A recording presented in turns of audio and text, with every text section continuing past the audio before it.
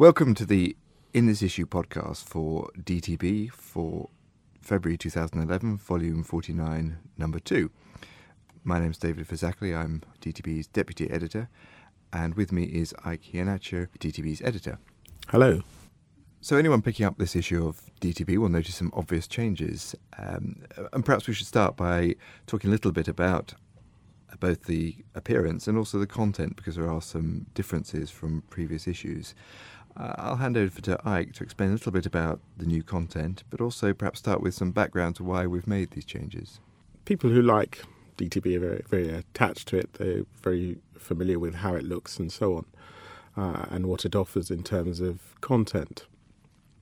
But we've been aware for some time that there are some limitations in how we've been doing things. In particular, each issue has traditionally involved an editorial plus 3 major reviews, and that's limited really the kind of topic range we can cover in any one issue. And certainly the feedback we've had from readers and potential readers is that they would like more. They would like DTB's take on more issues. So we've tried to accommodate that by the changes which I'll go on to describe. In addition, we've introduced, again, really responding to what we perceive are people's wants and needs, a section on CME CPD for those people who are interested in or have to show evidence of professional development. Will now be able to use DTB articles and accompanying multiple choice questions as evidence of that. So each issue will now contain a CPD section. In terms of broadening the range of topics, we've tried to address that by introducing a whole new section called DTB Select.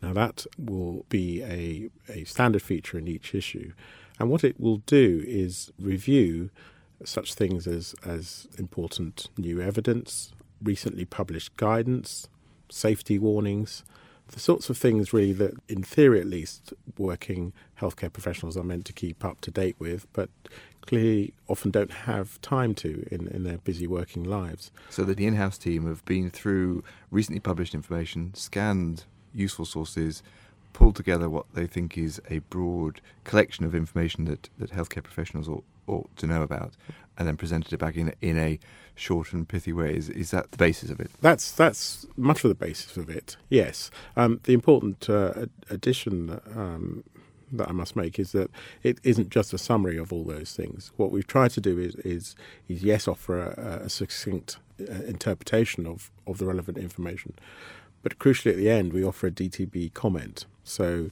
we try to direct people as to how, in our view, the relevant information affects clinical practice or not. So it might be that we're drawing attention to the particular advantages or the other features which make the relevant information welcome or helpful, or more negatively, there may be things that are wrong with it that we want to point out to people, bring to their attention, ensure that they take into account. And we hope that people will find that helpful. So we don't just leave people hanging with a summary of what they could read anywhere else. It's actually giving a DTB comment and that added value at the end of it. Correct. And we hope that approach will address some of the limitations which I was alluding to earlier. So let's now turn to the actual content of the February issue. Let's start with the editorial, which is going by the heading Polypillomania, David. What's this about? Well, the polypill has been around in both medical and the lay press for many years as an idea, really, of a way of managing or preventing cardiovascular disease by putting a whole series of ingredients of drugs that we know work well to prevent and manage cardiovascular disease into one simple formulation. So the patient would only need to take one pill, known as the polypill, in order to prevent or manage their cardiovascular condition. And every now and again we get little flurries of activity where the polypill hits the news for a new trial or a piece of research that's been published. And at the start of 2011, in January, a new trial was launched, testing out some of the components of the polypill and trying it out in a new population of people. And what we've tried to do in the editorial is actually look at some of the evidence behind the polypill, why it is such a popular topic, why it features on Facebook, on Twitter, in Wikipedia, and just explore some of the issues around whether the hype behind it is really backed up by practical application of whether this would offer a realistic solution for the management of cardiovascular disease, or whether actually it's a bit of a pipe dream and is actually not going to achieve what people hope it will. Okay, thank you. The next thing to consider in this issue is the first DTB Select. Now, as mentioned earlier, this covers a range of topics, in this case 10 different topics, and clearly we haven't got the space or time to go into all of those, but perhaps you could highlight a couple of the ones that we're covering, David. So just a couple of highlights from this month's Select. So one of the areas we look at is quinine for muscle cramps, a topic that's been around for many, many years, something that DTB has covered in the past. And here we look at a Cochrane systematic review that tries to put together what evidence there is and come out with a view on sort of the implications of the evidence. And what we do is take that and then compare it with what we've said in the past and come up with a conclusion of where we see quinine fitting for leg cramps. So that's an example of looking at a specific drug, old drug as it happens, and just seeing whether or how the position's changed on its use.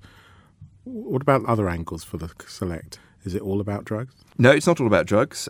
We feature on overviews of treatment as well, and another area we've picked up for this particular month is looking at the national review or national audit on heart failure. We look at what the implications are for the management of patients with this common and fairly unpleasant condition. The review itself looks at how well it's being managed primarily in secondary care, but we take this a bit further and look at the implications of both the audit itself, but where maybe there's also some gaps or challenges for primary care in making sure that patients receive the optimal treatment, both from a therapeutic point of view, but also from a care pathway perspective as well. Okay, thank you. Let's turn now to the first main review in this issue, and this is entitled Reducing NSAID-induced gastrointestinal complications. Clearly the title gives away what the article is about, David, but perhaps you could fill in some more details about the approach we've taken. Yes, as you say, it's fairly self-explanatory from the title. This is a topic that people may think, oh, I know all about this, I've read all about this before, this is a common issue. And I guess the fact that we're covering it again illustrates the fact that although it may be a common problem, it still is a problem. And we know that there's a number of people hospitalised and number of deaths per year from them. So it is still a problem. So what we've tried to do throughout this article is go back to basics, look at the risk factors for complications from non-steroidals, look at the individual strategies that are available to clinicians, such as other safer drugs to use, other protective measures you can take in order to minimise the problems. Has the evidence changed in relation to things like coxibs versus non-selective non-steroidals, and try and bring it all together to say, well, there are some things that people can be doing. The evidence gives us certain pointers in certain directions, and try and make it clear that there are things that prescribers can do to minimise the complications from these drugs. Is the fact that, as you say, this is a perennial topic, does that reflect the evidence base in the sense that there aren't clear-cut data as to what to do to prevent such complications? Yes, I think you're right. I think there's not a simple one-size answer to prevent the problems. I think it's making people aware of the limitations of the evidence that we currently have and point out that there are strategies people can consider.